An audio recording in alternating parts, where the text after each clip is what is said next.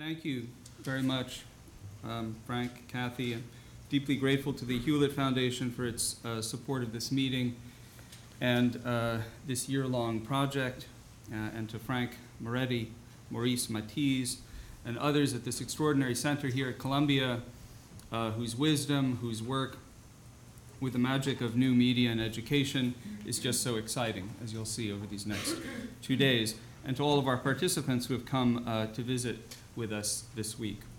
Last week, a number of things happened that bear some relevance to the state of affairs that this conference is meant to address. In Daily Variety, the show business Bible, there was another handsome article about an accomplished company active in the documentary field. Atlas Media, the article went, one of the most active producers of nonfiction programming for a dozen cable networks, has set up a new division to develop and produce theatrical documentaries. That's promising enough. The article went on, the first feature-length project put together with Voom HD Networks will focus on a behind-the-scenes look at Meatloaf as he goes about prepping for an 18-month worldwide tour. This is at a time when the Learning Channel, originally conceived of by founder John Hendricks with such promise, is now officially called TLC in Discovery's branding Bible, and showcases programs like What Not to Wear and Miami Ink, a show about tattoos, when the news doesn't tell us anything about the world we live in or what we are doing in it. And when the U.S. military, our own government, has effective last week cut off the access of all of our soldiers in Iraq to MySpace, YouTube, PhotoBucket, and MTV.com, a move redolent less of a Secretary of Defense named Gates than a General Secretary named Gomulka in a closed society from a land and a time far, far away. Imagine for a minute a world instead where all of us in this room and the organizations that, large and small, we represent are stakeholders in the future of nonfiction, where faculty, librarians, archivists, curators are passionately on the same side as leading producers, directors, and distributors, and the millions of consumers out there hungry for education and for American and world culture. And where video is as easy to create and distribute and annotate and repurpose as a piece of email is today. Imagine a world where university education, and some of the projects you will hear about this morning, can connect to the outside world at various levels for intelligent contributions, recognizing that the thousands of Columbia faculty, students, alumni, and friends out there notwithstanding, the thousands of MIT, Yale, UC Berkeley, Case Western, Michigan State faculty, students, alumni, and friends out there notwithstanding, even the thousands of Cornell faculty, students, alumni, and friends out there notwithstanding, there are by any kind calculation more smart people outside the university walls and university firewalls than inside of them. And imagine a world where the paths between academic media productions, archival resources worldwide, the talents and experiences of producers, directors, and cinematographers, and the public are paved, swept, and illuminated like runways at an airport in the morning. This is the world we are going to be investigating in some detail over these next 2 days, with presentations from stakeholders, from non-commercial institutions, and private enterprises and government agencies concerned with its improvement, describing a set of common concerns, common obstacles, and emerging solutions for improving the field of educational video, a field less than 100 years old, whose systems are not yet entrenched like the worlds of print, and whose future we can influence for the better. So I would like to open with 5 general points about today's media and technology environment and say a couple words about the structure of our meeting. To my 5 points. First, demand for online video worldwide has exploded. Over 100 million videos are watched on YouTube alone every day.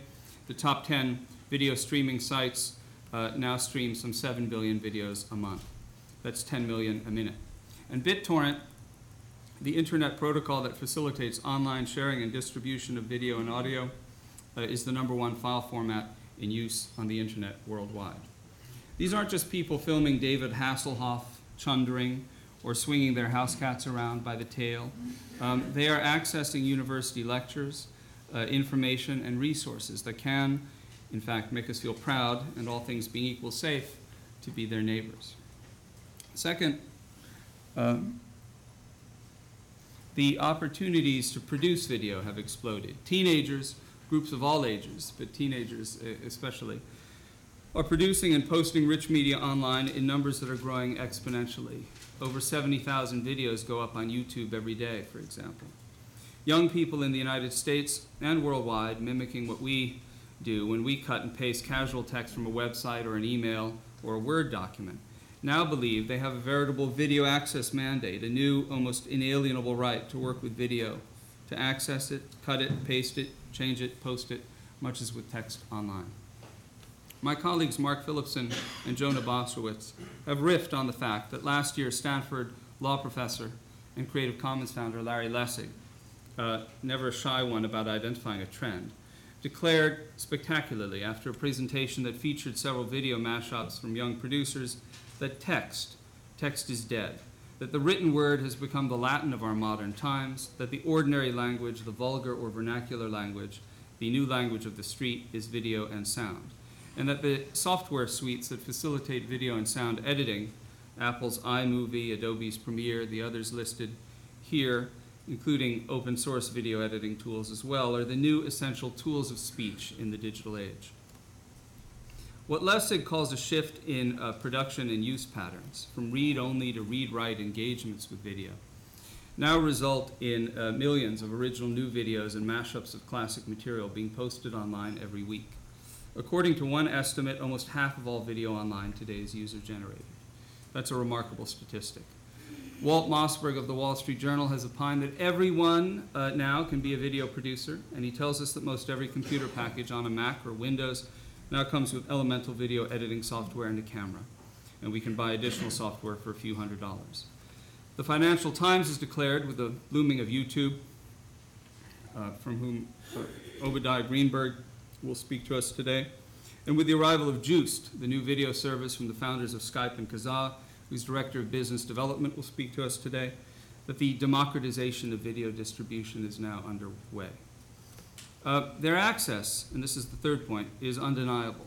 First, to professional resources, moving image archives, millions of hours of audio and video around the world. And we will hear from several of these curators of these archives today. And then to everything. As you can see from this slide, over the next 13 years, an iPod, or a device its size, will be able to hold a year's worth of video by 2012, all the commercial music ever created by 2015, and all the content ever created in all media by 2020. Shrek 3 is already online today, and by the time my youngest child, Charlie, who is 6, enrolls at Columbia, an iPod, or a device its size, will be able to hold all the human knowledge ever created in all media. Whatever that device is, you can bet it will have a camera and a microphone on top of it. So my fifth and final point is that the legal and economic constructs around all of this are changing too. My colleague Eric Mattis at the Center told me yesterday that Chris Anderson's new book contract at Hyperion, Chris Anderson from The Long Tail, the editor of Wired, is for a volume called Free, to be delivered in 2008. And on his blog, Chris is asking people which subtitle they like better. Free, the story of a radical price, 0. Free, how 000 changed the world. Free, how companies get rich by charging nothing. Free, the economics of abundance and the marketplace without money. Free, the past and future of a radical price. I kind of like 5, he says. What do you think? We will hear from Eric Saltzman at Creative Commons, Josh Nathan, General Counsel at WNET 13, and others here on both days about new initiatives in this area and legal regimes emerging to cover education and public use more generally. All of this suggests that it is time now to take the temperature of rich media. Now, at the start At the heart of this meeting is the university and its work at the intersection of video education and open culture. On any given day at the center, my colleagues here will be transcoding classic silent films for a class in the School of the Arts, perfecting a video editing tool to allow the comprehensive manipulation of moving images for assignments, working in the School of Social Work with archival video from the Cambodian killing fields, filming new assets in a mock AIDS intervention, digitizing an interview with an English professor about Ralph Ellison, shooting B-roll of the Apollo Theater and the churches and synagogues in Harlem, video recording teachers teaching children to count at Teachers College, or judging documentaries for the DuPont Awards at the same university that also administers the Pulitzer Prizes and the Bancroft Prizes in history. That energy is huge, but at the same time, the particular suite of challenges that universities and other educational institutions face in the digital video age requires some new and profound examination and will benefit from ongoing proofs and descriptions of best practices being compiled, published, and consistently improved and updated. So this meeting features 45 speakers over 2 days. Maurice and his team have provided us opportunities to enter comments about the presentations online, in case we don't have time to razz our speakers while they're up here at the podium. And please, take advantage of this, those of you who care to, with your laptops. We are fortunate to have the greatest speakers working on these topics, beginning to address their experiences here with us, their challenges in the following fields: university productions, educational productions outside the academy, distribution options and best practices for educational video, rights and key legal considerations for producers, distributors, and consumers, technology issues at the intersection of video and education, archiving, preservation best practices, archiving access best practices, teaching and learning best practices at the heart of this meeting, research and scholarly communication best practices, and finance best practices towards sustainability and self-sustainability. When the people who are represented in this room, educators and public broadcasters and public libraries, work closely together, when cultural institutions and private enterprises can fashion useful agreements over cultural heritage materials, stimulated by educators like Frank Moretti, with a nudge from an occasional mediator like Jeff Uboys, we can see some great things happen. Here's a clip meant to demonstrate just a bit of that. It's from an interview that we recorded at USC late last year for a project that we are doing, trying to harvest hundreds of hours of film about Alzheimer's. It's directed by a Columbia DuPont award-winning filmmaker. It's shot by a Sundance award-winning cinematographer. And this is Roberta Diaz Bobby Brinton, professor of molecular pharmacology and toxicology at USC, director of the STAR Science Education program there, and head of the Pharmaceutical Sciences Center. The video of a neuron, and you begin to see a neuron that looks beautiful. It's healthy, it's plump, it has these beautiful arbors and neural connections, and it's connected. Even in a cell culture, neurons want to talk to each other. They want to connect. They want to create those neural circuits that say, we can do amazing things together. We can make videos. We can find ways to prevent Alzheimer's disease. We can do this. And then you begin to see what happens when you put just one of the degenerative insults of Alzheimer's disease, this beta amyloid peptide, and you begin to see the cell. At first, the network begins to degenerate. The processes begin to grow old before your very eyes. And then they shrink. The cell body completely implodes and now begins its transforming reality of dying, and dying in a way that won't create more havoc by its dying. It's an implosion.